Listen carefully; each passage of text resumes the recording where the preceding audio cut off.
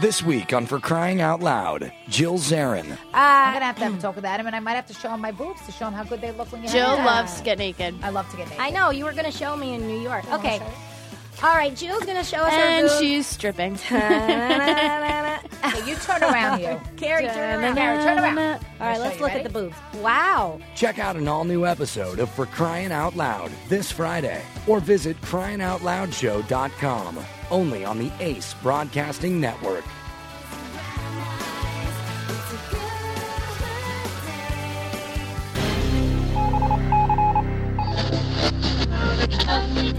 You're listening to the Ace Broadcasting Network.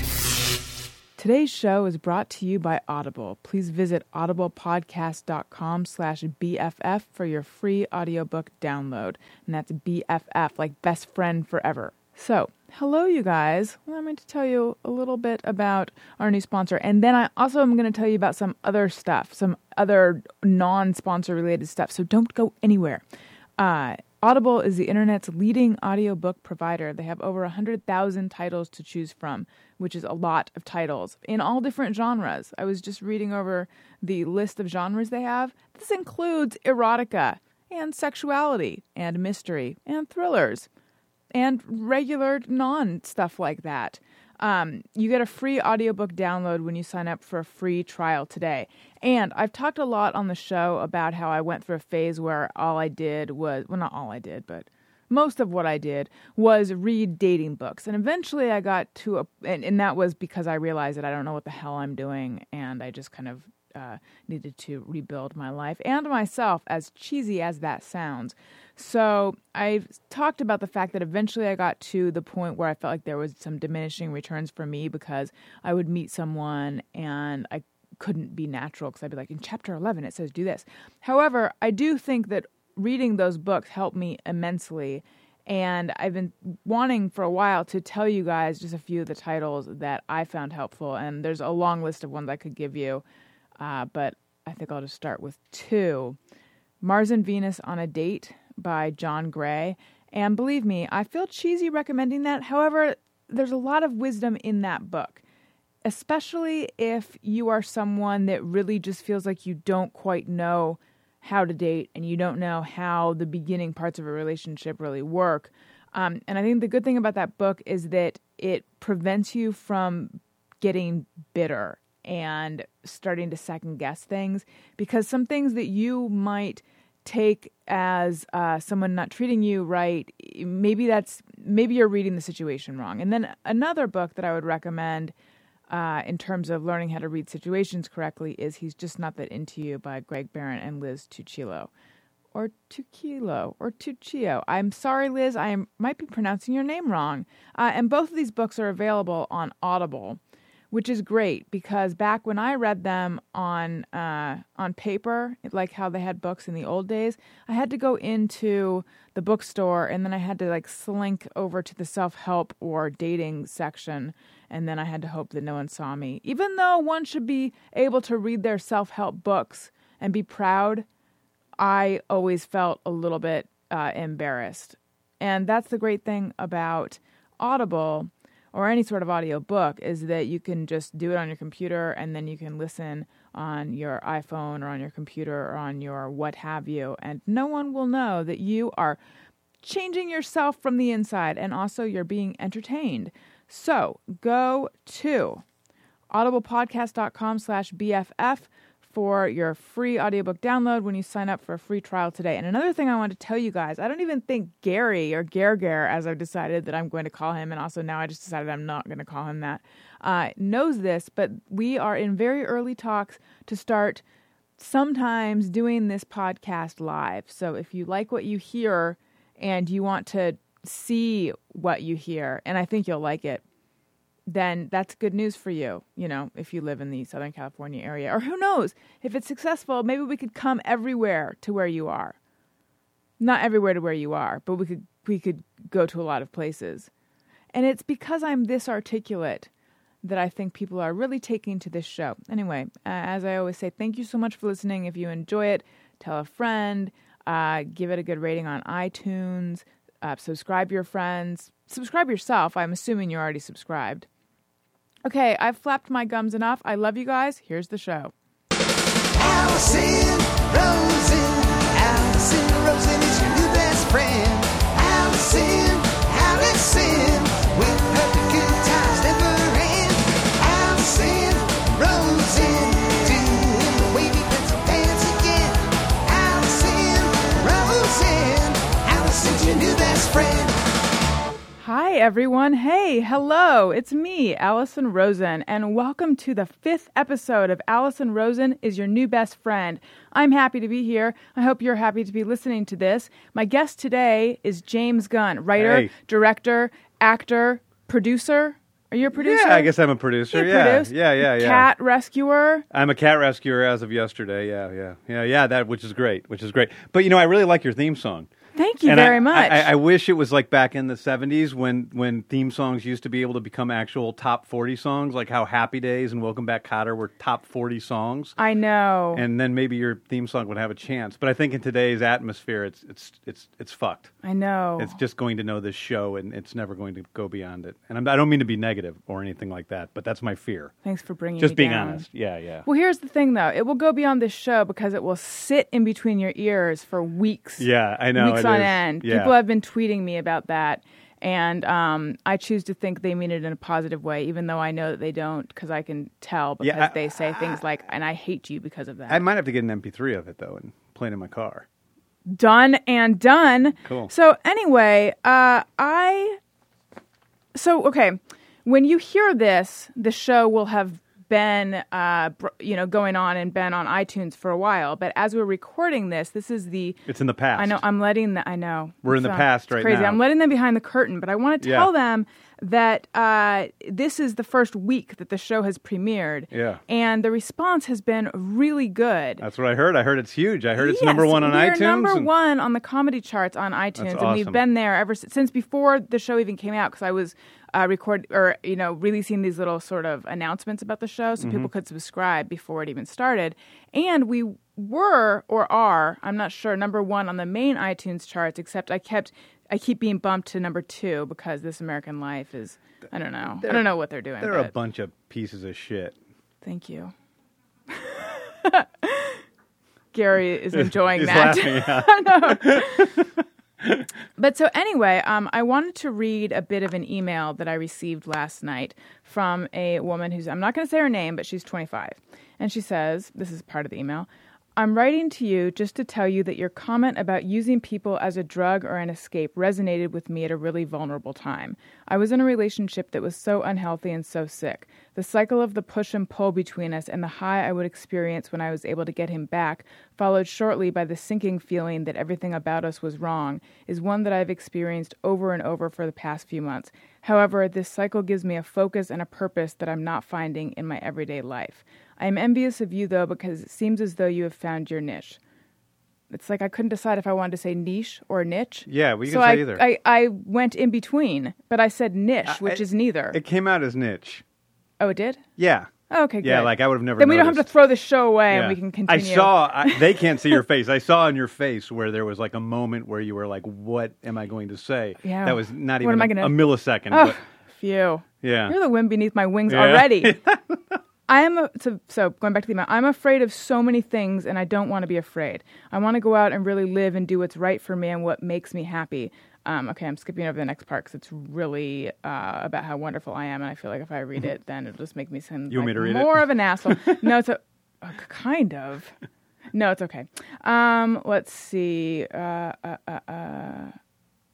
Okay. Listening to you talk about drinking too much, chasing a feeling or a guy, being open about your childhood, these are things that I can relate to in such deep ways that I've found myself re-listening to certain podcasts just because it's like, yeah, okay, this feeling or action isn't totally insane. Or maybe it is, but I'm not the first psycho to do it, and I probably won't be the last. So this thing has been happening. This is me talking again. Now, this thing has been happening to me where people write to me and tell me that they relate to me, and then I relate so strongly to what they're saying about relating to me that I don't know if it's narcissistic and I'm relating to myself via them or if I'm relating to them. But anyway, a lot of relating. It's like a conversation. I mean, you say something, they say something. I don't think it's narcissistic. You're relating to them. Okay. Yeah. Thank you. I'm But my letting you- I'm raising letting you that off the hook question on was everything. narcissistic. I know. I really like the way this is going. I'm not meeting resistance anywhere. But here's the thing, though, and I did. But that was sort of a preface to saying I could relate so strongly to what she's saying in this email because I have had those patterns, and especially Me the too. part where she said, "However, this cycle gives me a focus and a purpose that I'm Yeah. not finding in my everyday life." Like I can definitely remember rationalizing bad relationships that way, like Right. that whole thing, because it seems like she's very aware of what she's doing, and she's aware that this relationship. Like I feel like if someone can describe a relationship this way, then I can confidently say there's nothing good for you left in that relationship. Yes. Don't you agree? Oh, absolutely. Yeah. When I got divorced a few years ago, and about 9 months after I got divorced, I became involved in a relationship with somebody that was. It was sort of amazing, really, initially, because I fell in love. It was one of those love at first sight things, and I felt this kind of love that I maybe only felt one other time in my life, back when I was 22, over some girl who I'm probably still not over in certain ways. You didn't feel that with the wife. The one who No, was your no, wife. I didn't. I really was connected to Jenna, and today Jenna, my ex-wife, Jenna and I are still very, very close friends, and I think in some ways we misinterpreted a really close friendship bond as love. Right. And we were crazy too. We had a lot of crazy. All my relationships are crazy, but Oh, this good. one in particular was because she was engaged to be married to somebody else. And I thought she was going to break up with him, and she didn't. And if I had been healthy, I would have been like, "Listen, I have these, I have these feelings for you," and then just walked away. And when you're ready, you come to me. But instead, we became involved with each other, and it was, I was kind of like the other woman. And I was in this push and pull situation where I was completely in love with her, and she was living someplace else and coming back here. And I was when I was around her, I was like the happiest I'd ever been in my life. It was Yes. like taking heroin, right? Completely happy. And literally every minute that I wasn't with her, I was miserable. I've never been like that before in my life. Of course, always, love can be like that, where you're sad when you're not with them or nervous when you're not with them, and then when you're with them, it's great. But this was to such an extreme Right. extent that it was completely messed up on my part. And I think it was partially a rebound from being married and a lot of different things. And but for me, it was self-abusive. How and- long did that go on? Let's see. I think it went on very, very heavily for like 3 or 4 months, And the interesting thing was it was really quite miserable during that time. But the moment I ended it and said, "I'm walking away. I can't take this anymore." And even in that, like I left the door completely open. I wrote her, this long message saying, "I can't take it anymore, and I need to walk away. And when you're ready, come back to me." Still, like in that moment, thinking that I was going to be ready for her to come back. But the minute I let go of it, I really let go of it. I was done. I met somebody like 4 days later and started dating her, and we had a decent relationship, and it was not crazy at all. And the weird thing is, the minute we broke up, that girl had broken up with her. We've dated twice since then. The one who originally was engaged to someone else. Yeah. Wow. And I really love her, by the way. So like, I'm really afraid now she's going to listen to this. I really love her. I think she's an amazing, amazing person. She's a beautiful person. But we were on the wrong track somehow. And the other 2 times we dated, it didn't work then. And that was when we were both available. And I think that there's sometimes something innately about a relationship. The mechanics of, I was telling somebody this the other day, the mechanics of a relationship, it was somebody who was like in a relationship with somebody who was abusive towards her. Not physically abusive, but like mentally abusive. Right. Like he'd call her names, and like I just don't put up with that stuff at all.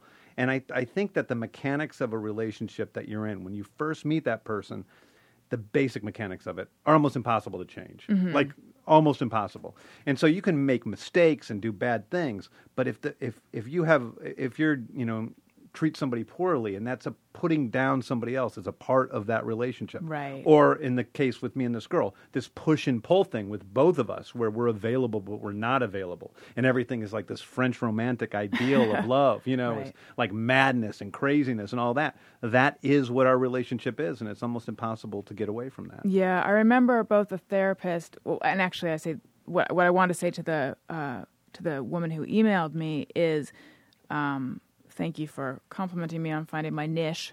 I'm just going to go with it now. Yeah. My niche.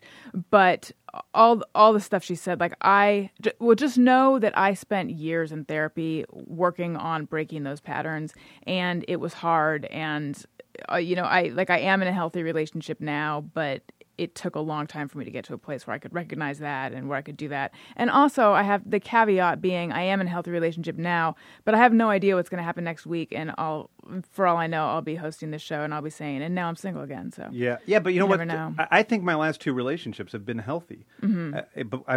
They both ended. But I don't think that that's a bad thing. I don't either. You know, it's like maybe I just wasn't meant to be with those 2 people. My last girlfriend, I mean, I loved her dearly. She's like one of the greatest people I've ever known in my life, and I still love her probably more than anybody else in the world. Mm-hmm.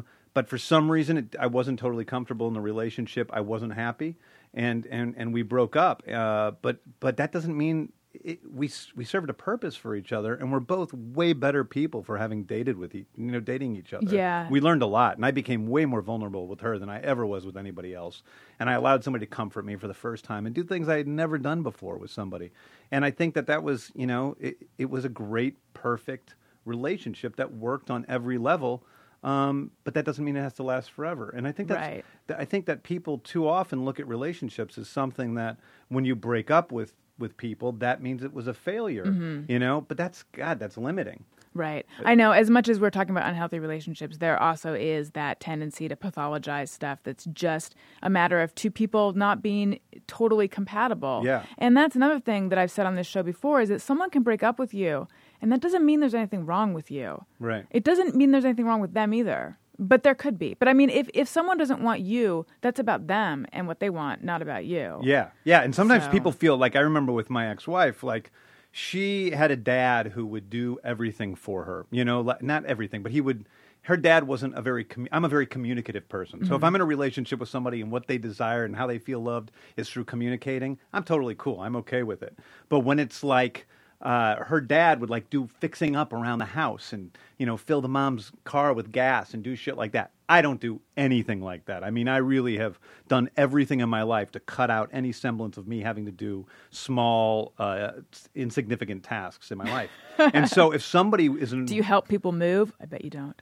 I did when I was younger, but I don't. I avoid it. Yeah. I mean, I would give them money to help them move. Right. That's the thing. I've avoided doing that in every way. Yes. In my life that I possibly could. And so I think that if somebody needs to feel loved by that, then I'm the wrong person to be with. Yeah. And that caused a lot of problems in our relationship. And it's a really simple thing. It's simply because her dad did little tasks around the house. And that's how she thinks she can be loved or feel comforted or whatever. I don't do it. Can she get outside of that, though? Or is that that's just a part of her? I think she did get outside of it to a big extent, and, I think that I have certain things. It's unfair that I'm talking about her, what she needs. It's I don't know. She's coming in next week. Yeah. Yeah. Well, that's okay. She's cool. But it's, I mean, it's, I think she did. We worked through a lot of that, that stuff got better. But it's even still, it's hard. I mean, you're kind of built the way you're built. And if you can find somebody who does fit together with you well, and you have the same sort of communication about what love is, what sex is, those types of things, what does sex mean in your relationship? That's a big thing. If you're on the same page with that stuff, I think it makes a big difference in how compatible and how long the relationship can last. Just hearing you say all that, though, just makes me remember and think about something that I think about and had spent a lot of time thinking about often, which is God, it is just so hard to make all that stuff work. Yeah. And when it works in a way at the beginning, it feels effortless. Yeah. But I don't know. I mean, I had a hard time with relationships for a long time. Yeah. And just relating to other people. Yeah. Me too. I mean, I can't. Yeah. I mean, I've been through I've had girlfriends since the time I was 12 years old, and I still seem to I've gotten married. I guess I've lived with 4 women over the years, and I can say the one good thing is I'm on good terms with almost everybody who I've broken up with, and I'm still friends with them. So that's something. Is that by design? For me, yeah. Yeah, because if I spend a significant amount of, some people, like my last girlfriend, we just love each other. I mean, I feel completely tender towards her. I have no anger towards her in anything in the relationship. We never fought. We never had anger with each other. And it's just the way it is. Is this Mia? Mia, yeah. How long ago did you guys break up? We broke up 6 months ago. Okay. 6 months ago. Sort of fresh. It is still fresh to me. Yeah. Because we were so connected, it feels much fresher than usually.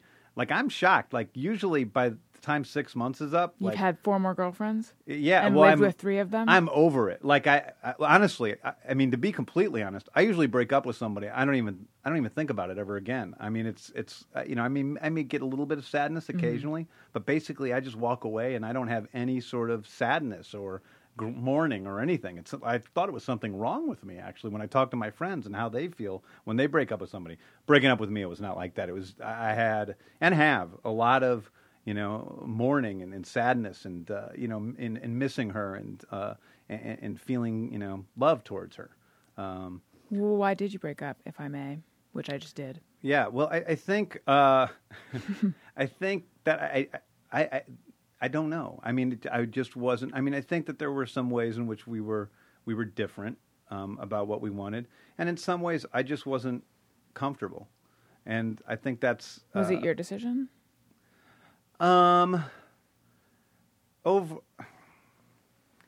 We came to the decision together. However, I think that one of the reasons Mia came to the decision was because she was having a hard time living with me being as sad as I was. Mm-hmm. So I mean, I think it's one of the great things about her, too, because so many girls that I've dated, I'm miserable. I don't like being in this relationship. And they're like, you should still be with me. You're screwing up because I'm the best thing you've ever had. Yes. And they don't want me to leave. And Mia wasn't like that. Mia was very, objective about that aspect of it. And she's like, I can see that you are really sad. And because of that, it's not working for me either because I can't sit around and watch you being sad and know you're being sad in the relationship. So that makes me sad. And she didn't have this other part of her that was like holding on to it because she had some idea of what love was. So if you look at it that way, it was both of us. And why were you sad? I don't know. I get trapped. I get feeling trapped very easily. So I don't know. Were you sad in the relationship or sad in your life? In the relationship. Okay. Yeah. I loved her. That was a difficult thing. I loved her and was in love with her, but I also felt really trapped.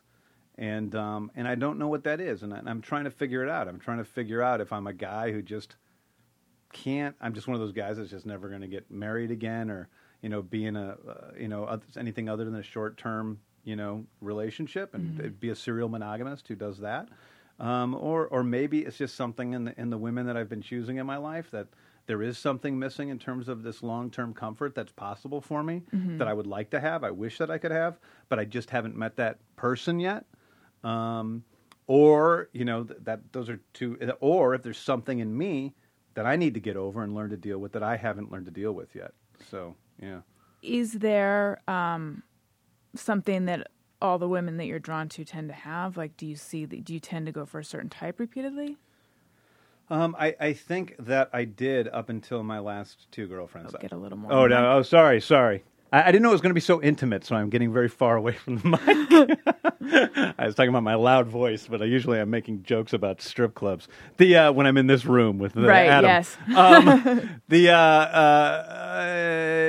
I think that my last 2 girlfriends were very different choices for me because they were especially Mia.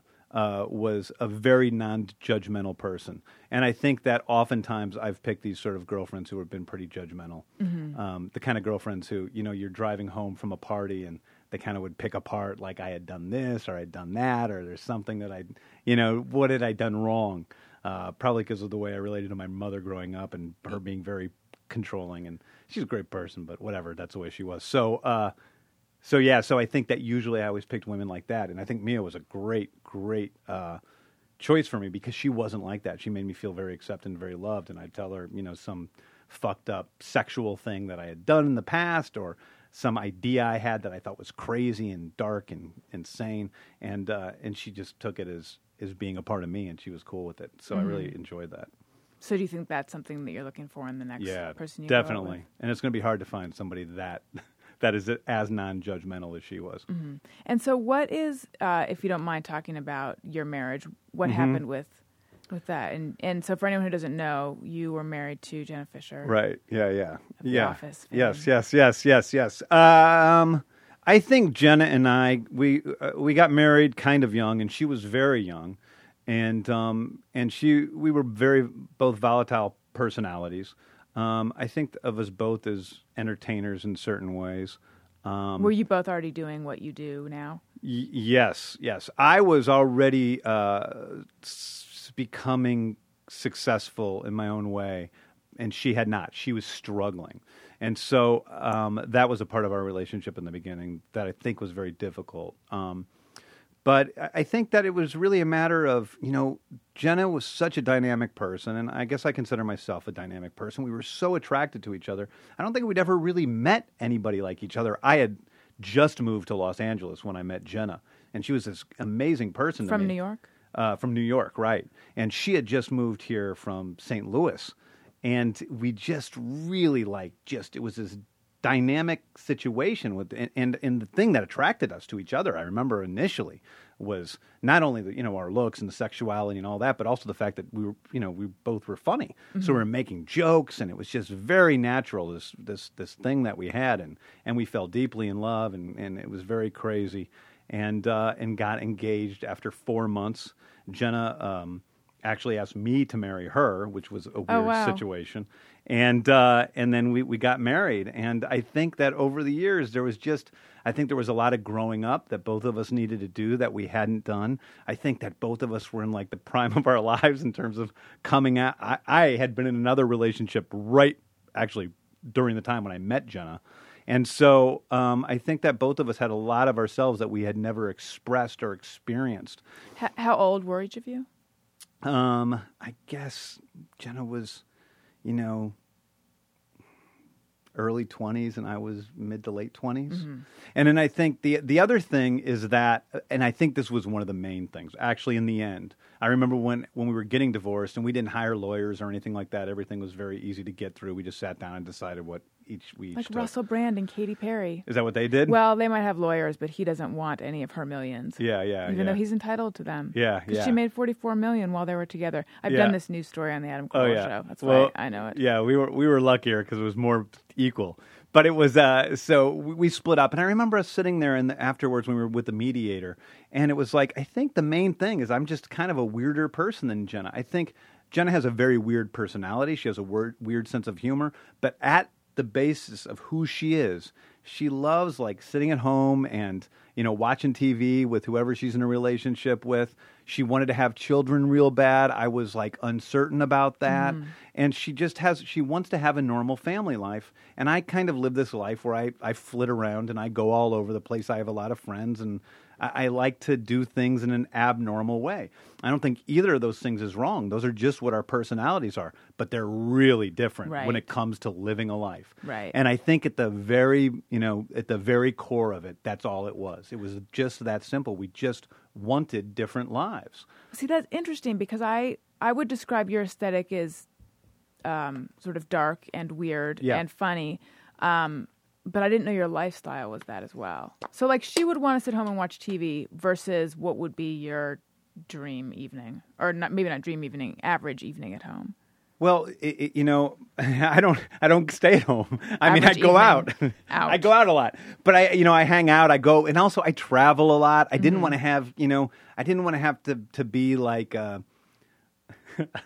guess like a modern father, Right. So it's I didn't really, I like to travel a lot, I like to travel, go around. I wouldn't mind living someplace else for a little while.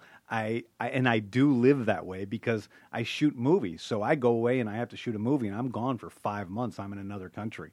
And all that is very comfortable to me. That's just the way I am.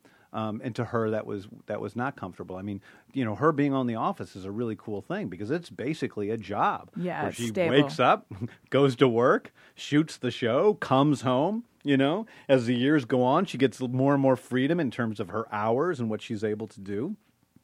And I think that was I think that's the basis of what it was, and she is she's married now and has a kid with a guy who's like just the greatest, nicest guy in the world, and I think perfect for Jenna. So, yeah. Is that hard for women you dated after her, knowing who she is? Being like, oh. Not that anybody has ever said, no. No. But maybe you're not getting the full story? That's what you're suggesting? I don't think so. I don't think so. I mean, listen, I've only, I had my crazy relationship after Jenna. I had my crazy relationship, which I talked about. Thrice. We had the thrice crazy relationship. And then I dated another girl who was a musician, and she was great. And we were together for, a year or almost, around a year. And then I dated Mia after that for 2 years. So it's only been those people. I don't think Mia doesn't even think about life in that way. So she didn't have that problem, and I don't think my girlfriend before that had that problem. So now it's been 6 months. Is this the longest you've been single in a long time? No, I seem to really I'm trying to be careful because I seem to have this pattern, and my pattern is this. It's like I'm in a relationship for a while. Then I get out of the relationship and I'm crazy. Then I have sex with a lot of people. I do a lot of insane stuff. Is that when the stripper rape happened? And by the way, I should clarify that you were raped by a stripper. Right, I was raped by the stripper. Because it's a lot different sounding if I casually refer to when you raped a stripper. Yeah, that's when that happened. So I have kind of a crazy period. And then I go, oh my God, this is so boring and shallow. I'm so sick of this. And I want to meet girls that I really like. So I'm going to start dating. And I'm going to date really quality women who I have some potential, with, and then I start dating people, and maybe the first or second person I start going on a date with, I fall in love with, and then I'm in a relationship again for however many years. And it's been happening that way since I was 17 years old. What do you make of that? Is it like when you decide the time's right? I think the time is just right. Or? I think once I open up myself to the idea of love, to letting somebody into my heart, then I'm really an emotional guy. And when I'm not open to that, I'm an emotional guy in terms of I really enjoy people and like being with people. When I say I sleep around, I connect with people. I don't not connect with people. It's just the way I am. But I don't commit to people. And it's in my head that I'm not going to commit to somebody because I'm not ready to do that, then I just don't. I don't get sucked into something because I don't even think about it from the beginning, But it's once I'm open to that concept, then it happens instantly. Once you're open to committing. Once I'm open to the possibility of committing, I end up committing immediately. And so what I've done this time is, there was a little bit of craziness when I first broke up, but then ever since then, it has not been that way. And I think one of the reasons is because I've been going through this grieving process that's completely foreign to me that I've never experienced before. So I've been grieving over my past relationship and feeling sad about it and, doubting and going through all of that sort of stuff, but also I think I'm not really interested in because of my age or because of whatever, but I'm not really interested in fucking around. It's not really what I'm looking for. Right. I'm looking to date people and meet people and and see what's happening and connect with somebody and and if it's light and partying, that's fine, but not do my usual thing. And I think I've done it enough, frankly, in life. I mean, it does get repetitive. Yeah. So, well, I mean, I got it. We're now talking about different patterns, but I definitely got to a point in my life where I'm like, I don't need to stay out at a bar till 4 a.m. doing stupid things. I think I've truly had my fill of that. And maybe girls reach their fill of acting out, girls who do that younger, I don't know, than guys do, but... Yeah, you guys have a biological thing that affects you. I mean, so it's any guy who's dated a lot of women knows that there's a big difference between, That's true. So that's why you date exclusively 19-year-olds now? It's close to that. What's weird is that I remember being the person who was the young girl who was dating the older guy. Yeah. Completely oblivious to the fact that was the situation that I was in. He is going to continue getting older and he's going to keep dating this kind of age because that's how much he doesn't... when I was 19, I dated someone who was 27. He was a musician, really funny. Probably he's still dating a 19-year-old somewhere because that's how much he doesn't want to do the life. That's how much he wants to just keep things very light. And I didn't get that at the time. Yeah, that's... Yeah. I don't want to say that I do that, but I guess I do to some extent. Oh. So I wasn't actually saying you do that. Now you're saying that. Something I wanted to say from before, though, because otherwise I'll completely forget it, is that what I was saying is that a therapist and my dad had said to me that when you first meet someone at the beginning of the relationship, that's the best you'll see them. Yeah. And why I brought that up because, I know, because you were saying sort of the way that the relationship comes together, what it's made of at the beginning, fundamentally, it doesn't really change. It doesn't change, yeah. Yeah. But I think sometimes it's like, sometimes when people meet each other and people are subtly cutting each other down, I think that's a big thing that's like a fucked up relationship. People who are cutting each other down instead of propping each other up. But do you mean in a banter way, though? Because I mean, I know for me, that oftentimes that's flirtatious. No, not playful. Okay. No, not as like a prelude to like, right. No, I do that all the time. No, I mean actually cutting. Okay. Like there's actually a thing where you're cutting each other down, and I see it in other people's relationships. So actual all hostility. The time. Yeah, like a very undercurrent. And sometimes it does seem playful, but it's not really. It's like anytime somebody is profiting off of putting themselves above their partner in some way, that is like the basis of a relationship. And all abusive relationships are like that. I mean, they're all like that, whether it's physically abusive or it's just, and I've been in minorly abusive relationships, not physically abusive, but ones where you're just kind of like being mean to each other. And, even if you're calling each other assholes or whatever, it's just like, I mean, I can't imagine doing that. Like, to the past few people who I've dated, I can't imagine like calling them a name, for example. I just would never do it because it's not how I think about that person. But there was a time where you I would. But like what, or like on what order? Like calling someone an idiot, or what are we talking about? I think it's getting in a fight and calling somebody a bitch, or getting in a fight and calling somebody an asshole, that sort of thing. Yeah. Do you tend to fight a lot in relationships? No. I mean, I used to. I used to have quite a temper, period. I mean, I had quite a temper growing up. So I would get in fights all the time with friends, girlfriends. I rarely, I mean, honestly, with my last two relationships, I don't think I got into we had conflicts that we'd have to work through, but I rarely ever got into a fight. Something that I try to figure out, and lately I've been trying to figure out, which maybe you'll have some insight into this, is in a relationship, I don't think you should always share what you're feeling if what you're feeling is something, if the person's doing something that's making you feel this way or whatever, like I don't think it should be a 100% this thing made me feel this and blah, blah, blah, blah.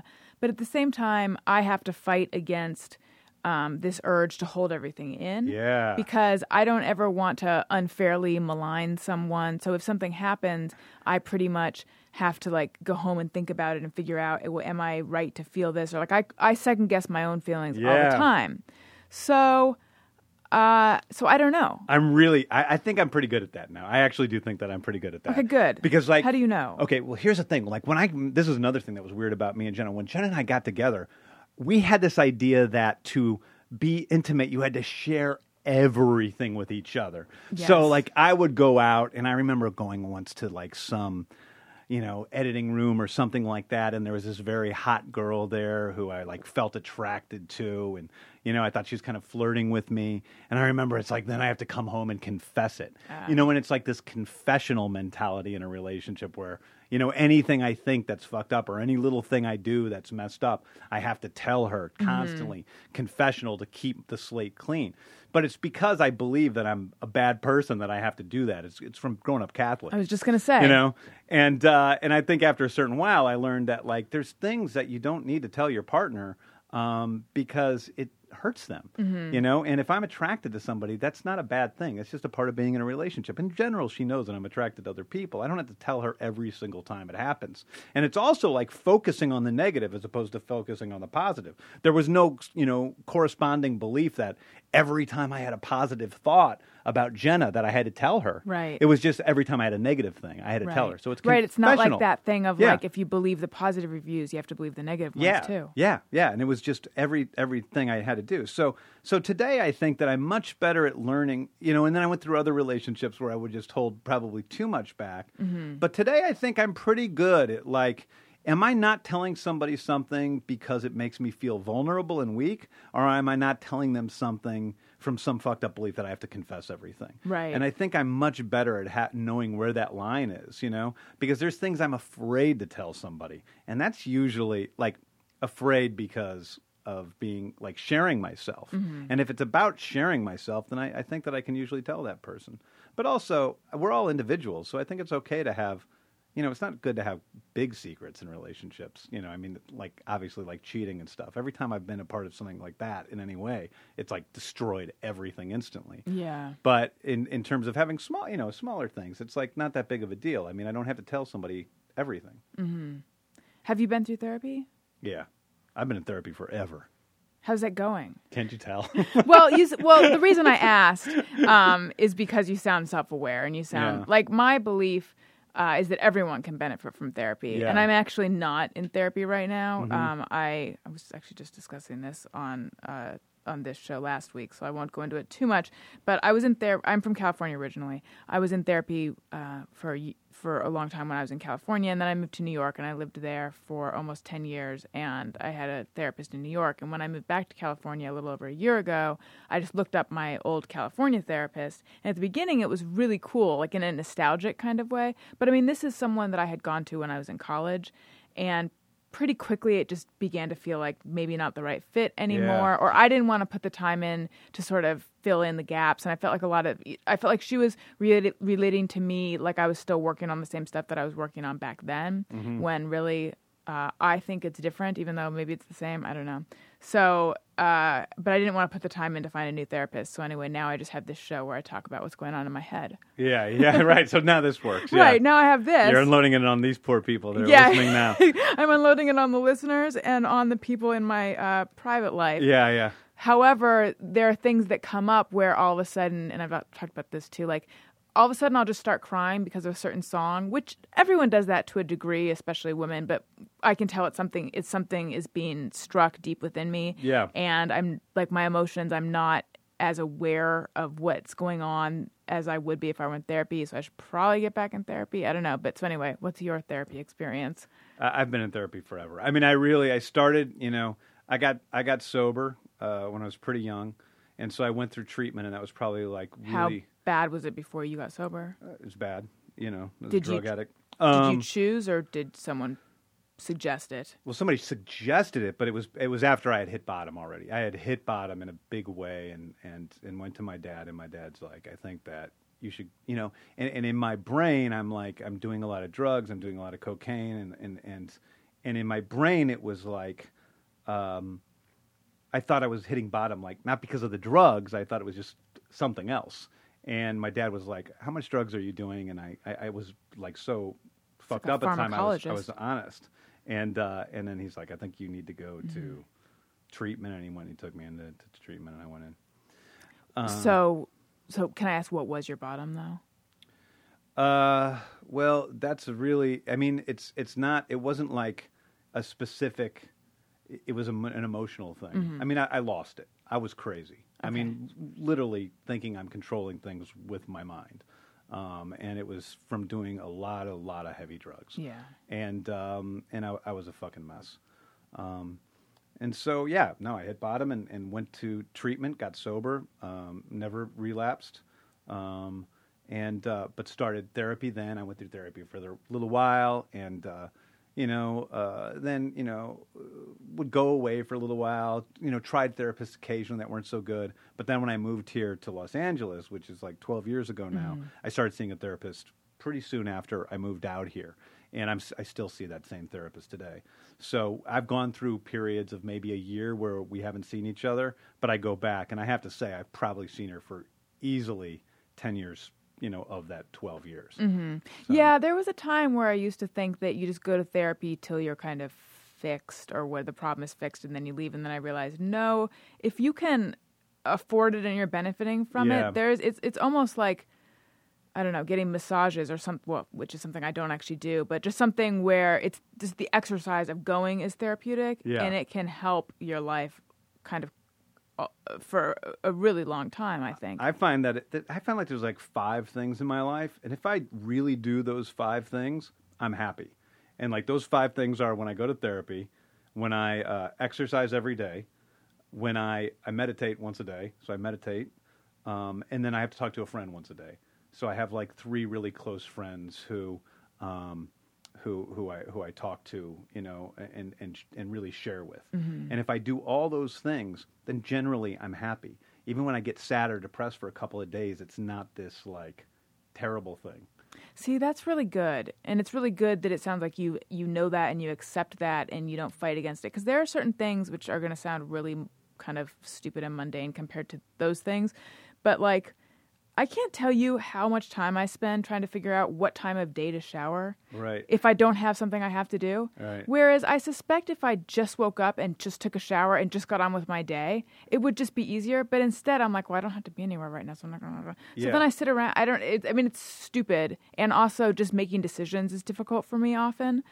And then I get upset with my own inability to make a decision. However, if it was ever anything really important, that I could do. It's when I'm sitting there with a menu at a restaurant that I'm like, could you come back in 2 minutes? You know, it's that thing. Yeah, I don't have that. I know so many people in my life have that issue, that choice, that problem with making choices. I don't seem to have that thing. That's it's like, good. I don't really care that much. But I do think that like the basic things that make people happy in life, like, you know, you have all these self-help people and these books that come out on how to make people happy. But the real truth of it is the things that make people happy are really stupid and really simple. Like, honestly, there is nothing that's going to make a person happier than you. If you exercise 10 minutes a day, it'll make a huge difference in your life if you haven't been doing it. Yeah. I mean, it's that simple. But people don't want to hear it. They want to hear, you know, Anthony Robbins and changing your thinking about being a negative statement to a positive statement, something like this. But, you know, really go work out and you're going to be happier. It's impossible to be unhappy if you're whistling. Yeah. That's something he would say. There's a great book that I'll actually plug that people can read called The How of Happiness, which is, it's great and it's boring. But what it is they actually take people and they, you know, it's a psychologist who's done all these tests on happiness for like the past 20 years. And the first thing, you know, and so it's actually, you know, it's a way of like measuring happiness in people and what really does affect people and how they see things. And the first thing they find out is that like, you know, 50% of our happiness is genetic. Like 50% of how happy we are is just in our biological makeup, you know, and for all of us, we're different levels of happiness. I think I'm probably a, you know, averagely happy person. And then 10% of it is based on external circumstances. You get a new job, you know, it's a nice day out that day, all those types of things, but only 10%. And then the other 40%, that's what the book is about, is what you can focus on to change just basically how happy you are. And again, and then they have like, you know, 20 things that you can do and do them in different ways. And it's really specific, like how you do it. But they're all really the stupid things that you read Hallmark cards about, like counting your blessings. But they've also got it down to such a way that if you count too many blessings, you're actually not happy. Well, you're not. It doesn't really help you. It's like a specific amount of stuff. Right. But it's really it's a fascinating book, and it actually has, you know, proof. You know, it's actually something that comes out of a lot of psychological studies, as opposed to Anthony Robbins, who I think is cool, by the way. But Anthony Robbins saying, "Oh, I have this idea, and I'm going to change your lives." You know, right? I'm going to have to check out this book. Yeah, it's really cool. See, I think oftentimes there's too much. I think it's great to be happy and to try to be happy, and it's a goal. But there's such an emphasis in culture on you should be happy all the time and instantly happy. Yeah. And I just think that then almost leads to feeling unfulfilled and feeling like there's something wrong in your life that you're not singing all the time. I think that's true. I remember when I went to a retreat when I was a kid. My friend Tim and I went to this. We went to we had to go with our high school to a retreat, and one of the priests there went around in the circle to all the kids and said, "What is it that you want out of life?" And everybody went around in the circle, and almost every single kid in the room said, "I want to be happy." And there was one kid who said, "I want to make a lot of money." And I think looking back, that kid was far wiser than the rest of the kids. Right. Because I think that really what does make you happy is having a goal in mind. Yeah, it's money. Yeah. Yeah. No, but it's having a goal of something that you want to do, of, you know, having a, you know, putting specific goals in front of yourself as opposed to the amorphous idea of being happy. Mm-hmm. Yeah, I agree with that. Well, I want to ask you how you got into doing what you do and what I know you're currently working on a Scooby-Doo movie, right? No. I've been working on Scooby-Doo for a long time. Oh, where did I get that? I don't know. I did 2 Scooby-Doo movies back in, that early, I did Scooby-Doo, the movie, and Scooby-Doo 2. And there's not a Scooby-Doo 3 coming out? No. God damn it! Your Wikipedia page. Oh, don't trust. Totally. Don't trust. Totally. I have a stalker on Wikipedia. I can't go on Wikipedia anymore. There's some crazy dude. Don't, because In fact, I think it says you're still working. Anybody who's out there who wants to change my Wikipedia page, please do, because there's some crazy dude on Wikipedia that keeps putting on all this nonsense, or at least he did for a long time. Some same dude that was on IMDb and had 3,000 posts about me and Kevin Smith. I shouldn't even acknowledge the guy, but it's. I can't even go on anything on the internet other than news sites that don't have anything to do with right. me. Or I'll do Facebook and Twitter. I don't seem to get much negative stuff on. I know Rainn Wilson has tons of mean people on Twitter. I don't seem to get that. Do you ever get it? Very, very occasionally, but we're talking about one of every 1,000 tweets at me at best. Mm-hmm. So, but some of those people, I don't know. Some of those people get huge amounts of criticism. Yeah, they don't even read the replies. I know. I've heard people say they recommend just don't read it. It's but it's really hard not to. Yeah, I read them because it's like you want to get a sense of. I mean, it people... gets crazy sometimes when I can't read all of them, but I want to read them mostly because I have a lot of friends actually on Twitter who tweet at me about stuff. Mm-hmm. So yeah. Okay, so what are you working on now then? I'm throwing out everything I read. What am I working on? I'm working on a video game called Lollipop Chainsaw, which is going to be released in, it's going to be released in the next few months. We don't have an announced release date yet, even though I know it in my brain. I can't share it with you. So it's me and this guy named Suda51, who's a Japanese game designer. We got together to create this awesome game called Lollipop Chainsaw. You can see all sorts of trailers for it on the internet. I got a bunch of my actor friends involved. They did the voices. I directed all of the actors in it and wrote the script. And it's been a really awesome experience. So I'm doing that. I've got another movie project which we're just starting on, and then I have a movie coming out with the Farrelly brothers called Movie 41 in the summer. And did you write that? It's a whole bunch of comedy directors who directed different sections of the movie. And so, Peter Farrelly and Griffin Dunn and Brett Ratner and me and a couple of other guys. Mm-hmm. And so that comes out in the summer sometime. Yeah. Cool. And PG porn, is that PG porn is still... I haven't been shooting. I still have a PG porn that I have to finish editing that I'm going to put up at some point. So I have one more PG porn. PG porn, which is hilarious. And now for anyone who doesn't know what that is, how would you just... It's like a... PG porn is pornography for people who love everything about porn except the sex. So let's say you're watching a wonderful porn and, you're enjoying the set dressing and, the acting and the great, funky music and, everything about it, the cinematography. And then all of a sudden, they start coming in with this disgusting, filthy, pornographic sex. Right. It totally takes you out of the moment. Takes you out of the moment, destroys all of the great aesthetics that they've built up until then. And so in PG porn, when a plumber comes to a woman's door to fix a sink, you actually get your sink fixed, unlike in most porn. So yeah, PG porn. There's a bunch of episodes on YouTube and on Spike.com. I think we've got nearly 40 million hits now on PG porn, so it was a lot of fun. Every episode stars an actual porn star and a mainstream actor like Nathan Fillion or Alan Tudyk or Craig Robinson from The Office, and it was a whole lot of fun to do. Cool. Well, I say we take a phone call or two because I see that I think callers are dropping because they've been sitting there for a while. Let's go to Will. Will? Hello. Hi, Will. Thanks for calling in. Hi, Alison. You're welcome. So what's going on? Well, there's this girl that I've been friends with for a very long time, but I like her more than a friend. It bothers me, her not knowing, and I don't want to tell her, but I'm concerned about keeping the friendship intact, and also just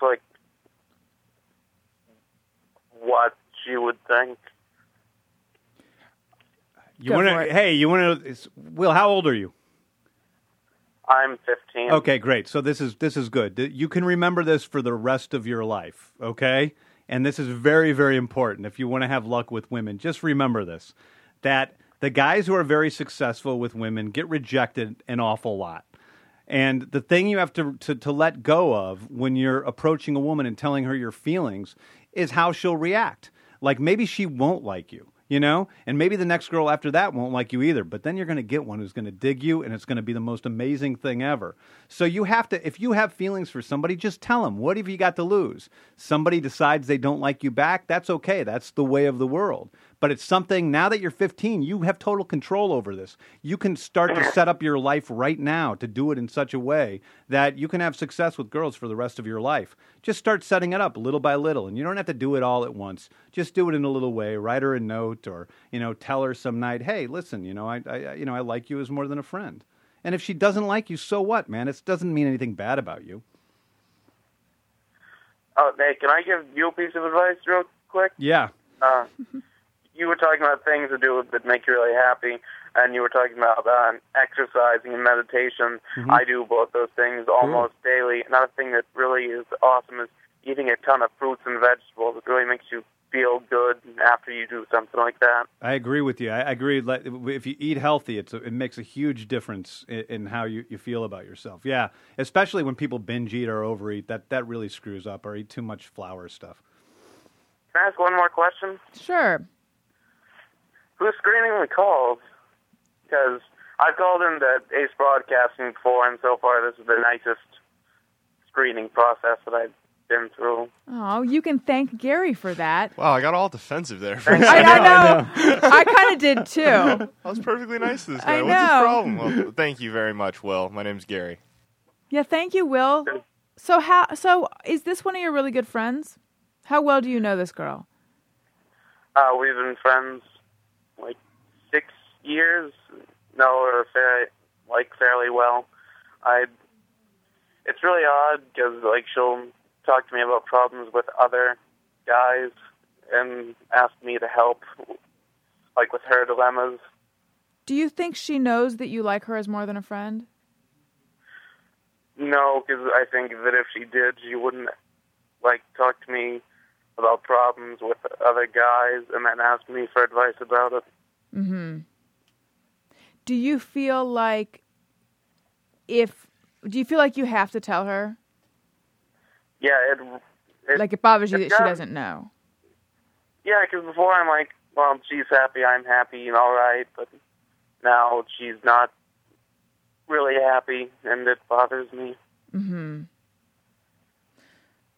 Well, I think what James said is good advice and is liberating. This idea that you should get over thinking about how the girl's going to react. It's more about just putting your feelings out there. Yeah, it's a kind of healthy self-centeredness to think what really matters is how I feel about her. And listen, that's what girls like too, to be completely honest. Girls love a guy who's able to say, hey, I have, these are my feelings. This is what I think. This is what I want. And it's sort of a way of taking the lead because then you're not looking at her every second to see how she feels about something. That's actually one of the main things that made it so that I could continue to get closer to my current boyfriend is that from the beginning I knew he liked me, but I didn't feel responsible for his emotions. Right. And I remember talking to my sister about it and saying that I feel no pressure. And I don't know if he's just really confident or just really good at playing the game. And my sister was like, well, it doesn't matter, just that's great. And I still don't know what it was. I still think that it was a confidence in him that he was going to be fine regardless of how I felt about him, and that does make a guy much more attractive to a girl. Yeah. And remind yourself that too, Will, that if you say how you feel and she doesn't like you back, you're going to be okay. And that's one of the things. I think that when you're trying to get girls, getting rejected is a good thing because you're putting another little, good karma in the bucket. And eventually, when that karma bucket of rejection fills up, you're going to hit on something gold. So it's all a good thing. I think you should definitely tell her how you feel. And the thing is you're going to be, 25 years old someday, and you're either going to look back on this and go, God damn it, why didn't I tell her how I felt. But if you look back on it and she didn't like you, you're not going to care. You're going to be happy that you did it. Well, thanks. I never thought about that whole karma thing, and I think that makes sense. And Alison, I really like you on the Adam Kroll show. Oh, and thank you. You're welcome. And I look forward to hearing you daily for many years to come. Thank you, Will. All right, well, thank you for calling in. All right, bye. Bye, Will. Good luck, buddy. Okay, now let's talk about him. Here's the thing. I didn't want to necessarily disagree with you while we were talking to him. Because what, you think she doesn't like him because she's talking about other guys? I figured it'd be better if he listens afterwards and then realizes that maybe I'm an asshole. This is the thing. I think that because of movies, everyone thinks if you like someone, just tell them. When in real life, usually, in my experience, when you tell someone, they already knew. So what? So therefore, the fact... I think that's almost always true, too. Yeah. But so what? Well, because but sometimes, there's a lot of women out there who are clueless, totally clueless over to whether somebody's interested in them or not. We've made you think that? No, it's true. No, I know it's true. I mean, not all women are like that. There's very different types of women. Some women are very perceptive to whether guys like them or don't like them or whatever. And then other girls are just they don't even notice it. She may not know, and so maybe she knows, and so what? Do you think this is going to go well for him when he tells her? I understand what you're saying. You're saying putting odds on it? Putting odds on it, no. I don't think it's going to go well for him, but I think it's going to be good for him to do it no matter what. And listen, 15 years old, girls want to be liked when they're 15 years old. Think about being 15 and all the guys that could have, well, I don't know what you were like, but, when I was 15, if a girl I got talked into making out with so many girls that I would have never, wanted to make out with, because it's just it's nice to be liked, you know? And I was not very aggressive when I was 15, but I was around, aggressive females, and it was, it's like you're 15 and somebody tells you they like you and they try to make out with you. Usually you go with it. So he's got a good chance of at least, French kissing with her a little bit. Maybe, but did you watch My So-Called Life? I've seen it. It wasn't my favorite show, so I don't know why I'm referring to it, but I'm thinking of Angela, and I think the guy's name was Brian. What I'm imagining is Will and his female friend, and they're buddies, and they've been buddies forever, and everyone tells her, I think Will likes you, and she's like, I don't know. And then he does, and then I just wonder, how is it going to affect the friendship potentially negatively? He doesn't give a shit.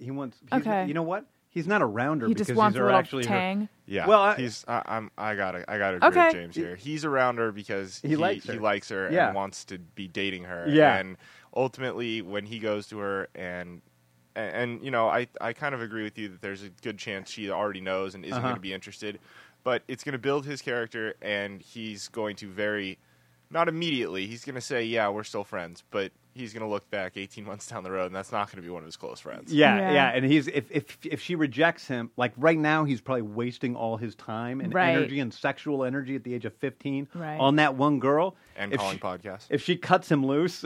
Having wonderful experiences with this call screener.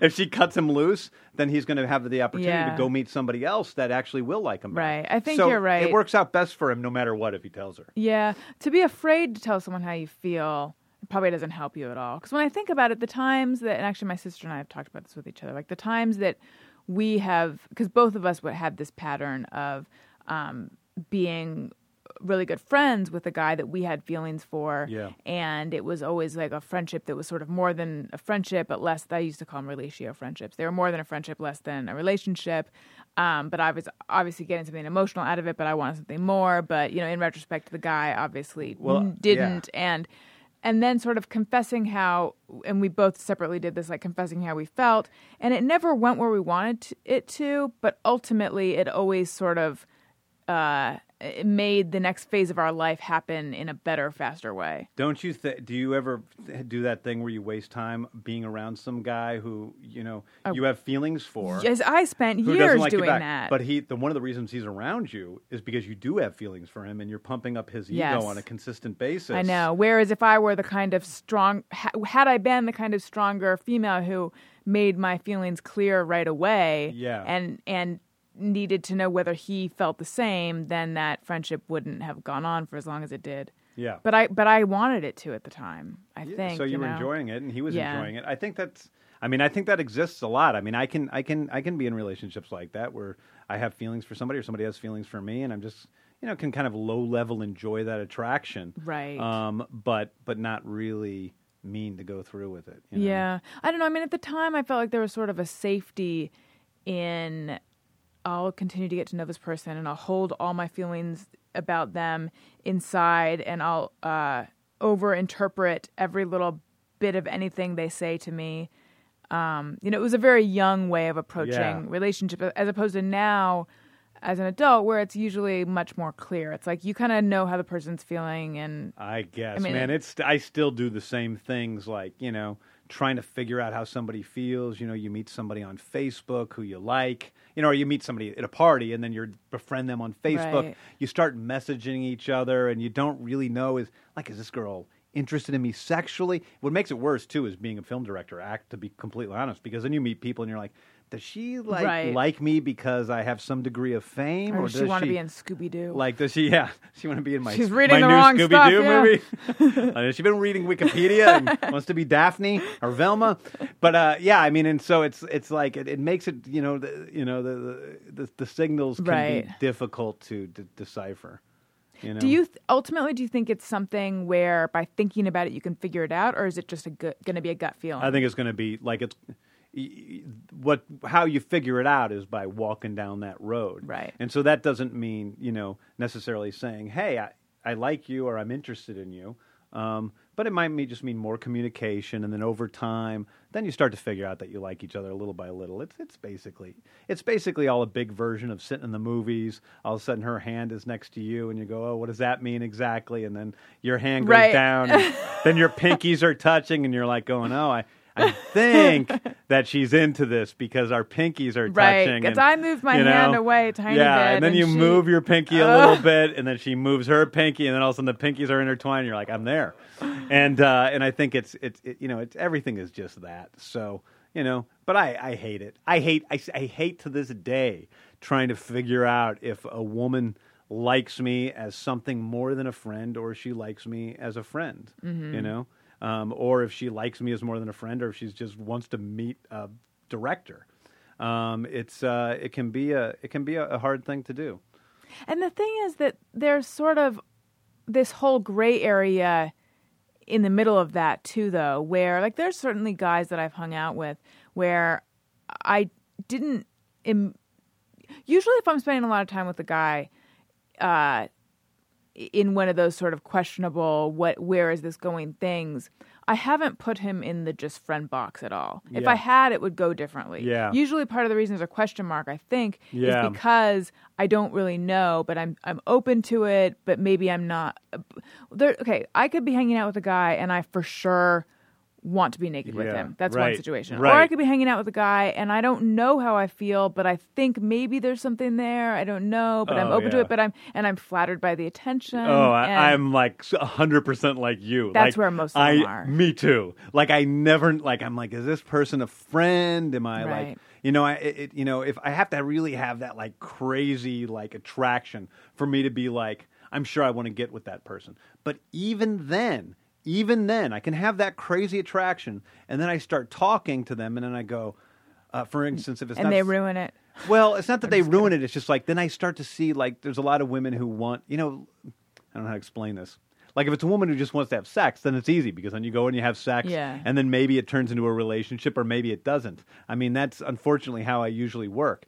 But if it's somebody who like wants to date and takes the steps of like, you kiss on the second or third date, and then you do this, and then you do that. Well, then it feels like it's such a big commitment to me. Right. From the very beginning, I'm like, unless I'm absolutely head over heels over somebody, it's unlikely I'm going to take those steps. And yet that whole process is supposed to be for you to figure out whether you are head over heels. It's sort of backwards, I know. I don't think I'm very adult in those situations. I don't know that anyone is anymore, honestly. Yeah. Like I was just talking to someone recently and they were saying, it's funny that this is sort of a dating podcast. I don't think I've ever been on a date. Yeah. I mean, this is someone who's been in a lot of relationships, Yeah. though. I mean, the whole dating thing has really broken down. Yeah, see, I know, because now you don't ever ask somebody if they want to date. Right. Well, first of all, you don't even talk to them on the phone. I don't. No. I Oh, text. I try not to. Oh, me too. It's like I Yeah. text, Yeah. I text. I do not and like so the it's phone. like, let's hang out, for instance. Right.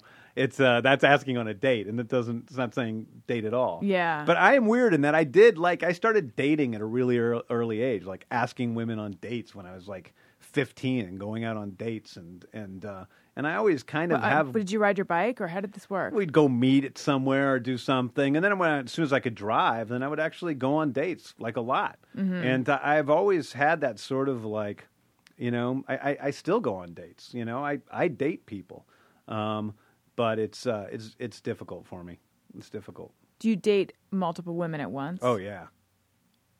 See, I have this look on my face like I just smelled something bad. I don't mean to. I was just like, for me, I was never good at dating more than one person at once. And I know, like, any dating book says you really should. That's how you avoid getting too hung up on any one person. But I always, let's say, the most I ever did was like I would date two people at once. And very quickly, there was always one person that I liked a lot more than the other one. Usually that was the one that I felt in my head like I shouldn't be with.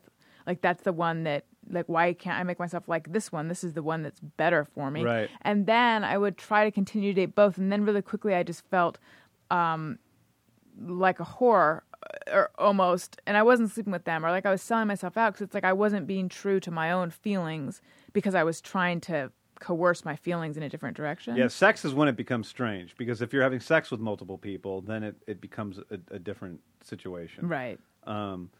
But I don't have that. I don't have that problem. But if I'm like really crazy about somebody, then usually that relationship moves pretty quickly. Yeah. If the other person's interested. But I don't know. I'm much more cautious than I used to be too. I'm not willing, because I've seen people who I've been crazy with and stayed with for a long time, and they haven't always ended well. And so I don't totally trust my passion as I used to. Let's take another call. Dre's on line 2. Let's see if he's there. His friend is getting married soon and already is on a short leash. How to get the soon-to-be wife to loosen the reins. The friend wants to get the wife to loosen the reins?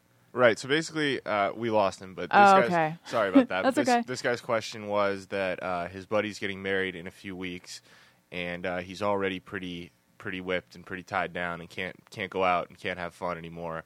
And he wanted to know how he should get the fiance to loosen the reins with the wedding impending. And I wanted to tell him, give it up. Yeah. Give it up. Yeah. Give it up. Find You a new can. friend, but Not even possible. Not even close to possible. That's like, that means that's the personality type of your friend who lets himself be put on a short leash. Right. Yeah, find new friends. That's my advice. Yeah. So let's see. Here's the list of things I had written down that I might want to ask you about. Oh. I'm just going to cross out that Scooby-Doo. That went nowhere.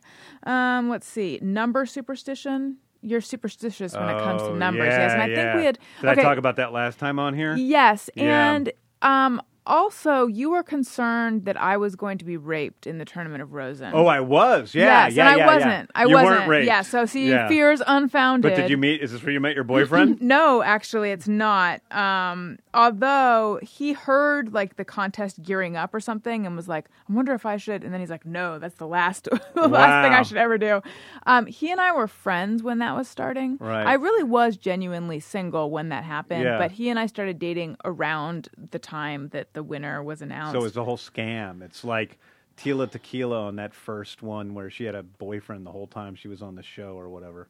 I mean, that's what I hear. I would prefer to compare myself to someone from The Bachelor, but think of you a lot like Tila Tequila. yeah, I get that. I get that a lot, but no, it really wasn't, because I really was only friends with him, and I'd only just met him during the whole Tournament of Rosen thing, and he's someone where I was friends with him at the beginning, and I didn't know how I felt. I didn't know whether I wanted to be anything more, and we didn't start dating until after the contest. So I Right. really was genuinely open to being raped, but it didn't happen. So, see, okay, but I guess on that same, and this happened on the Adam Carolla show. That's where we were talking about it. But I guess in that same episode, we talked about your number superstition. Yeah. But so what is it? Because, and I don't remember how much we talked about it because don't either. I am weirdly superstitious with numbers too. Well, I have I guess what would be considered minor OCD. Me too. And so I'm remarkably clean and well groomed. That's the good part of it. Mm-hmm. Me too. And then, but then also I have a susceptibility to, I notice numbers all the time. And there's a lot of other little crazy quirks I have that I've had to try to put the reins on pretty big time because some of them have negatively affected my life. Like, what are some of these? Like I need to wear a new piece of clothing. If I'm doing something that is even remotely important, I need to wear a new piece of clothing. So something that I've never worn before. Could be a watch, could be socks, could be underwear, but it has to be new. Okay. And so, for instance, like when I make a movie, I have to go buy like enough stuff so that I'm wearing something new on set every single day. And what happens if you can't do this? Or I freak out a little bit, but Okay. it's like I've gotten much better with it. I've gotten much better with it. I really have. And having 250 pairs of shoes is part of it because I've spent way more money on clothes than I should. Right. And I recently went to Argentina, and I had this girl she asked me how many pairs of shoes I had, and I told her. And she looked at me like she was so disgusted. Like she was like this middle class Argentina girl, very pretty, and she was she just found it despicable that there are people out there without anything, and I have 250 pairs of shoes. And it was like I felt like I felt like Imelda Marcos. I mean, Right. I felt like a horrible person, and I went home that night and I couldn't believe. So I'm trying to really curtail that. I did wear a new watch today. But it's like... oh, we're important. Yeah, you're important. And I also have a party tonight to go to. So it's not that important. Well, it's to kill two birds with one stone. I'm very happy when I can do two things in one day. But it's... So wait, the clock resets in the morning because... The clock resets whenever I put that outfit on, I suppose, yeah. But, I mean, is the watch new? But I don't want Yeah, I bought this watch yesterday. But will it be new when you go to the party tomorrow? Tonight. Tonight, I mean, because you've already worn it here. Yes, tonight. Yeah, I'll wear it tonight. I'm so crazy. I'll wear it tonight. No. I'm still got the same outfit. I'm going to go directly from here over to okay. this party. So it's like I'm so still the newness cool. is still intact. Still new. The new Hyman However, has if I not wear been this broken. watch tomorrow, it'll have a little Carry on, please. It'll have a little bit of newness. So it's better than wearing these pants which I've worn a million times. Right. But it's not as good as wearing it on the first day. Yes. So I'm crazy about that. Okay. I used to be crazy about, and I had to quit doing it, which is the stupid things we make are, that I make my personal, I have an assistant, and I make her do, she knows every little crazy thing about me. That's a good assistant. And one of the crazy things is I used to eat Flintstones vitamins every morning. And I fell into some sort of As an adult? Yeah, for my whole entire life. I do that too. Yeah. And in fact, Adam, more than once, has mocked adults who eat chewable vitamins. Yeah, I really like them. And I don't... You become addicted to it. Like I eat my breakfast, and then I go and I need to have this chewable vitamin. Oh. Well, for me, it's just that the ones that I swallow make me feel nauseated. And so I looked up online, what do vitamins, nauseous, and then what they say is, get the children's chewable ones. Well, you have a good reason. I don't have a good reason. I just like the taste of Flintstones vitamins. Okay. But so favorite flavor? That's where I'm crazy. Okay. So there's orange ones, Yeah. and purple ones, Yeah, and good. red ones, Yeah. right? And so you take them by I would take Well, there's one. a cherry and a strawberry, I think. There's 2 different color reds. Not in mine. There's only Okay. one red. But when you take them out at random, if I had a red one, that meant I was going to have a good day. If I had a purple one, Yes. that meant I was going to have an okay day. Yes. And if I had an orange one, that meant I go was back going to to have a bad day. And I did that for 10 years, where I know logically that's ridiculous and it doesn't make sense. But you start to I believe it. Right. And so I started to have my assistants go out and try to do everything they can do to find red chewable vitamins so that every day is a good day. You're gaming the system. I'm breaking, it's my cheat code. I love that. So yeah, that. There's all sorts of things, but I really have gotten better.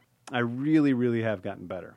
See, I have a magic 8 ball, but I have a rule. What is it? With myself: no morbid questions, because I will not say, is this plane going to crash? Not that I take it on the plane, but I mean, like, am I going to die tomorrow? Like, I won't ask it anything like that. To protect myself, I had to do that because I do a lot of things, not the Flintstone thing, but like, okay, if I make this and, I'm going to throw this thing in the wastebasket. If I get it in, then this good thing will happen. There's a lot of people that have that. That's very similar to like, yeah, that's very similar to my thing. And I also, but I don't play those games with myself. I've stopped playing those games. Smart. It's just all things that like I can't help believing already. Right. Well, the last thing I look at before I go to sleep, there's a lot of like if I'm ever reading a magazine, I will stay up longer than I should because I don't want that to be the last thing I saw. I don't want that to be the last thing I saw.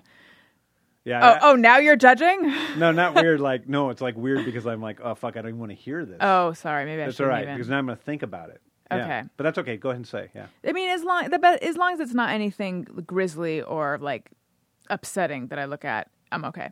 And then I don't like to wake up on a 0 or a 5, so I will set my alarm for like 9:01. Right. But initially that started because when I was a kid, my alarm clock, the snooze button was 9 minutes, so I would set it for like 7:01 or 6:01 then, and then I'd hit snooze, and then I'd wake up on a 10. But that fell by the wayside and you just really quickly. Stayed with the 1, but lost the 10. I don't 0 or 5. That's what the man wants you to wake up on. And then with I don't like to put anything in a microwave for 0 or 5.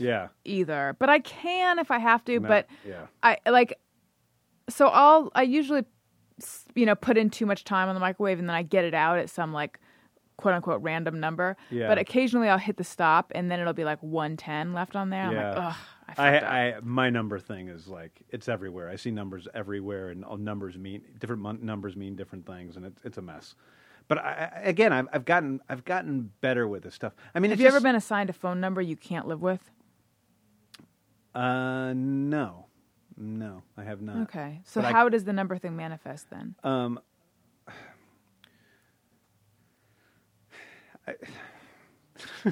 Do you not want to talk about it? You don't have to. It's just, when I was a kid, I learned everything there was to learn about numerology. Numerology, and it's ridiculous. The weird thing is I'm a total skeptic. Like, I don't believe in any bullshit. And so it's like, certain numbers mean certain things. Certain numbers aren't so good. Certain numbers are better, and they're everywhere. And so it's hard to deal with. But the weird thing, all of this stuff is like has to do with like issues of being out of control as a kid. And even though it seems like it's something we're haunting ourselves with, it's really something where we're like, oh, there's some control over things. Right. Because we feel out of control. And like, it's like the people who do the 9/11 conspiracy theories, right? Like those people, like it seems like, oh, everything's so out of control. But what they're really doing is they want to believe that there's some master design that's causing their lives to suck. And so that for them believing in these ridiculous conspiracy theories, it actually is more comforting to them in some part of their soul than believing that everything's just totally random or that, terrorists are evil and fucking destroy shit or whatever they don't want to believe. Right. I think it's a coping mechanism to deal with trauma. Yeah. The idea of trauma or having already experienced trauma or just anything where all of a sudden you feel tiny and out of control. And you're constantly looking everywhere and seeing connections where there are none. That's like a basic thing human beings do. Right. What's on your list? Okay. Number superstition, stripper rape, baby dolphin. Oh, you posted a photo of a baby dolphin and I retweeted it. Yeah. And it was adorable. Yeah, it's really cute. There really is nowhere to go with that. Rescuing a cat. Yeah, I just rescued a cat yesterday. I've been walking down I take my dog for a walk almost every day, and I was taking him for a walk for the past couple of days, and I heard like this baby noise in the bushes. I'm like, what the hell is that? And I walked over to the bushes. It's my neighbor's house, and my neighbors have been out of town, and there was this little cat in there, which I thought was a kitten, but now I'm starting to think she's just a midget, and she was just crying. And so for like 2 days, she was crying. And the second day, I'm like, I thought about taking her in, but I didn't. And I dreamt about her all night. And so yesterday, I went over there and I took the cat and tricked her into coming into my house. And now she lives in my house. So I think I'm actually minorly allergic to cats. And so actually, some cats I'm crazy allergic to, but her, I seem to either not be allergic or only minorly.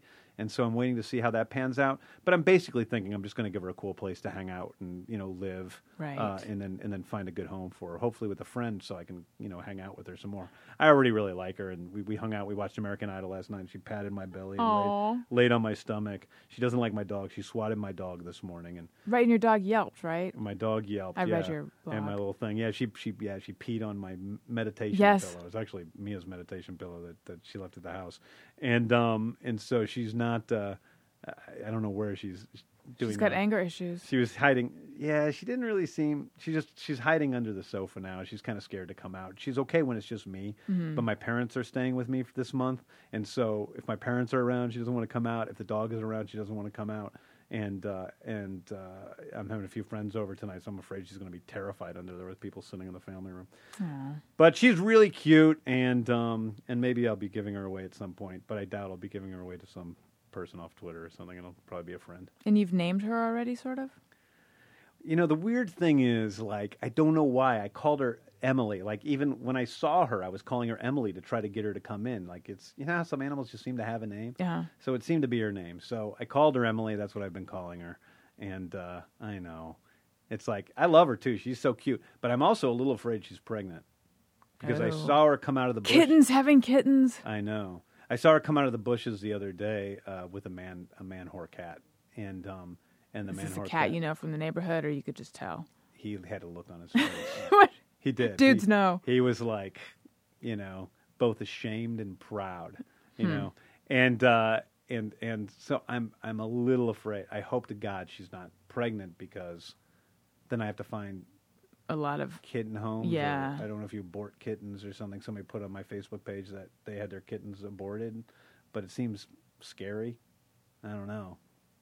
It's weird. I'm actually pro-choice, and yet the idea of kitten abortion seems so sad. I guess it depends on And how weird. far along they are. In Yeah, the same way that I right. feel about abortion. Well, yeah, when like, does life start, I guess. Yeah. Okay, so rescuing the cat, PG porn.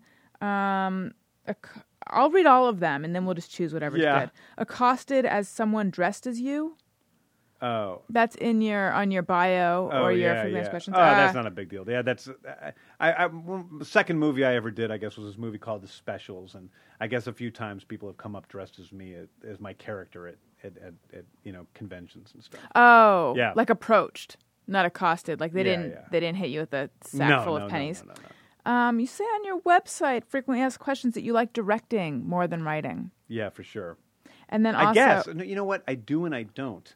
I find directing more fulfilling than writing, but writing can actually be more fun. Directing is sort of hellish. I mean, people do not understand what it means to direct a movie. And when you're actually directing a film, there's nothing that's more exhausting or more difficult or is more stressful. I mean, the average Directors Guild of America member lives like 16 years less longer than your average person. Geez, like being president. Right. It kills you. It ages you. Yeah. And it's very difficult. But at the end of the road, like, you have pieces of art that you feel proud about because they're what you meant them to be. I mean, right. I think the only movie that I really felt great about after it was done was Dawn of the Dead, and that's because Zack Snyder, who directed that movie, really understood what I was doing with the script, and also he was able to bring his own part to the movie, so there was a real collaboration. Other times I just always felt like it was a milkier version of what I had written, so it was very hard.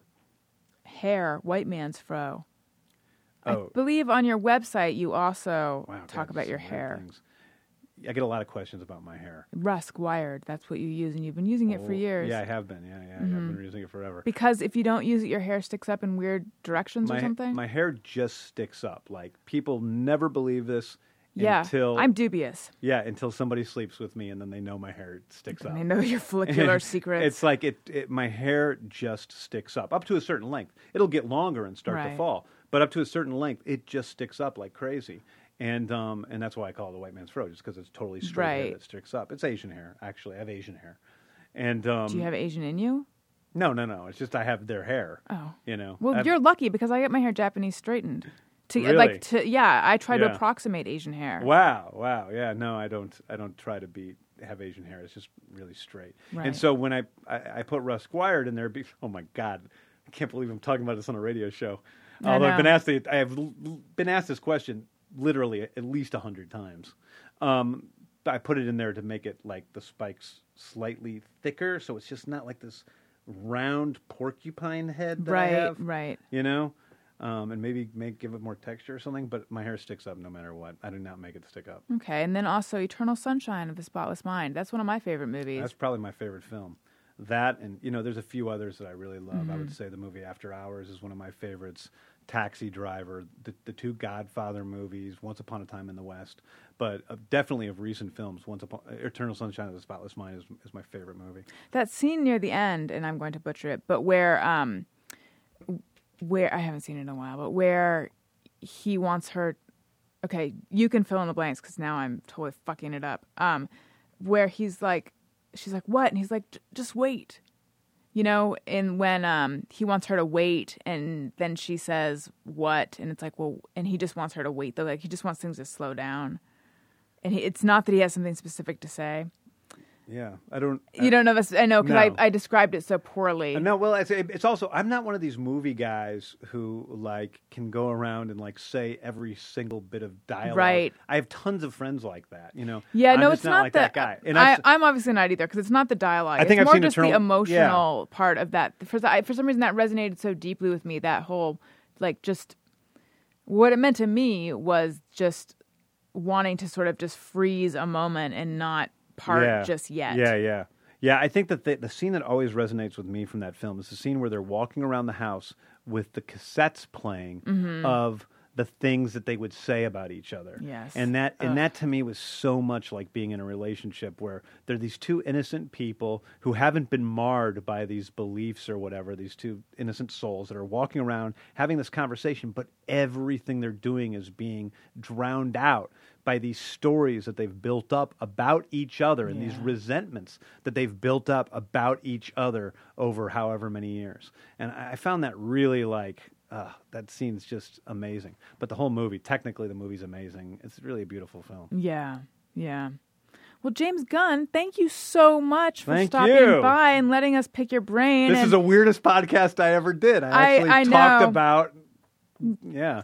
I'm always a little afraid. I leave these podcasts. I got really afraid last time with Adam talking about the rape stuff. Oh, right. But it's I always get afraid leaving that, oh my God, I overstepped my boundaries so bad. I'm going to get in so much trouble by some people from my past. So anyway. I actually don't. I mean, even though you talked about a lot of case. personal stuff here, I don't think you said anything that anyone could turn around and be upset about. Yeah. I don't think so. But, I'm very open about things, and not everybody is. So hopefully it's okay. I feel like now if you show up somewhere, though, and you're not wearing something new, people are going to feel like, why didn't this warrant that kind of neurotic you thing? Love me. Yeah, exactly. Yeah.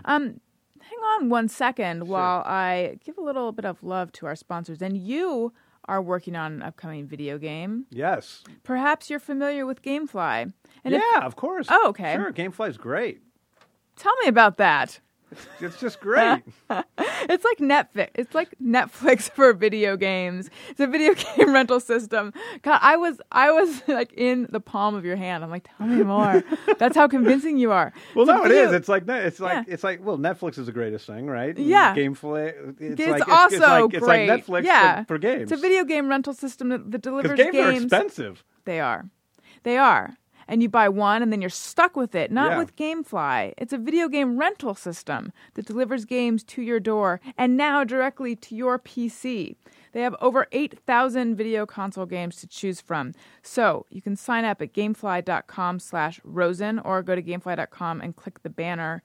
Go to gamefly.com and click the joystick on the top right and type in Rosen. But an easier way is just to go through the Gamefly banner on my site, AlisonRosen.com. You can start now at Gamefly for just $7.95, which is not very much at all. But as a special promotion to my listeners, you get 15 days free.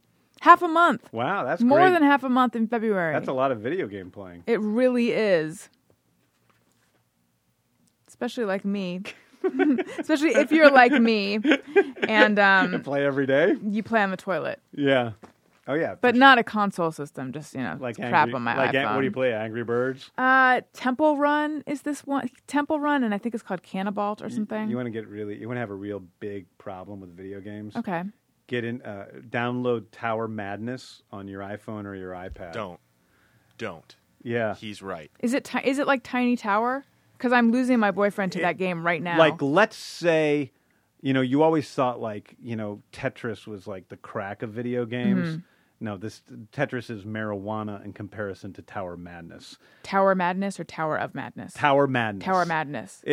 But it's a beautiful game. It's it's simple looking, but it's a tower defense game, and it's the craziest, most addictive game you will ever play in your life.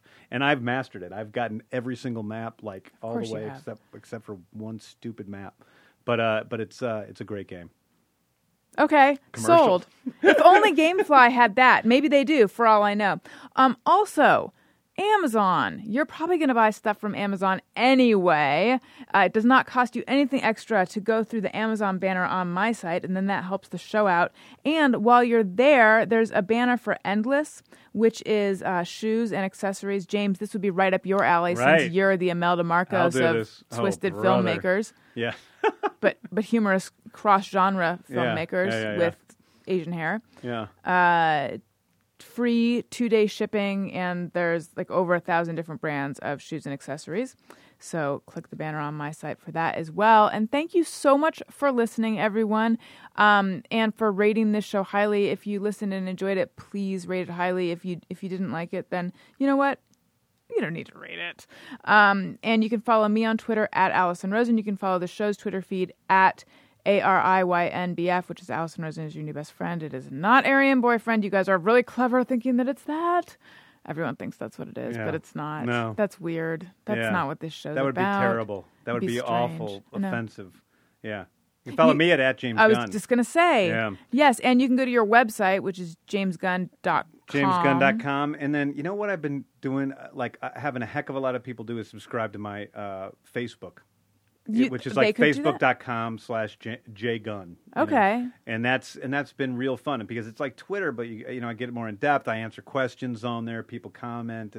I found the new Facebook stuff is actually really quite cool. So, check out Facebook and subscribe to me on there. I've reached my friend limit, but it doesn't make any difference. You subscribe to somebody, you get all the same stuff as you do if you. Maybe I should update my whatevers, because whenever I go to Facebook, it's like, look at our new blah, blah, blah, and then I just I X out of it because I don't want to go to the new timeline-y thing. Maybe I should. No. The timeline's okay, but I think the new Facebook stuff is actually quite good. So for me, it's been great because I used to have a fan page and then this page. Right. And I know I have 3 pages. Right, and so now I just do everything from the one page, and it makes it a lot easier. Anything else we should know about you, or that you want to plug, or that we should be on lookout for? Lollipop Chainsaw in next few months, and then movie.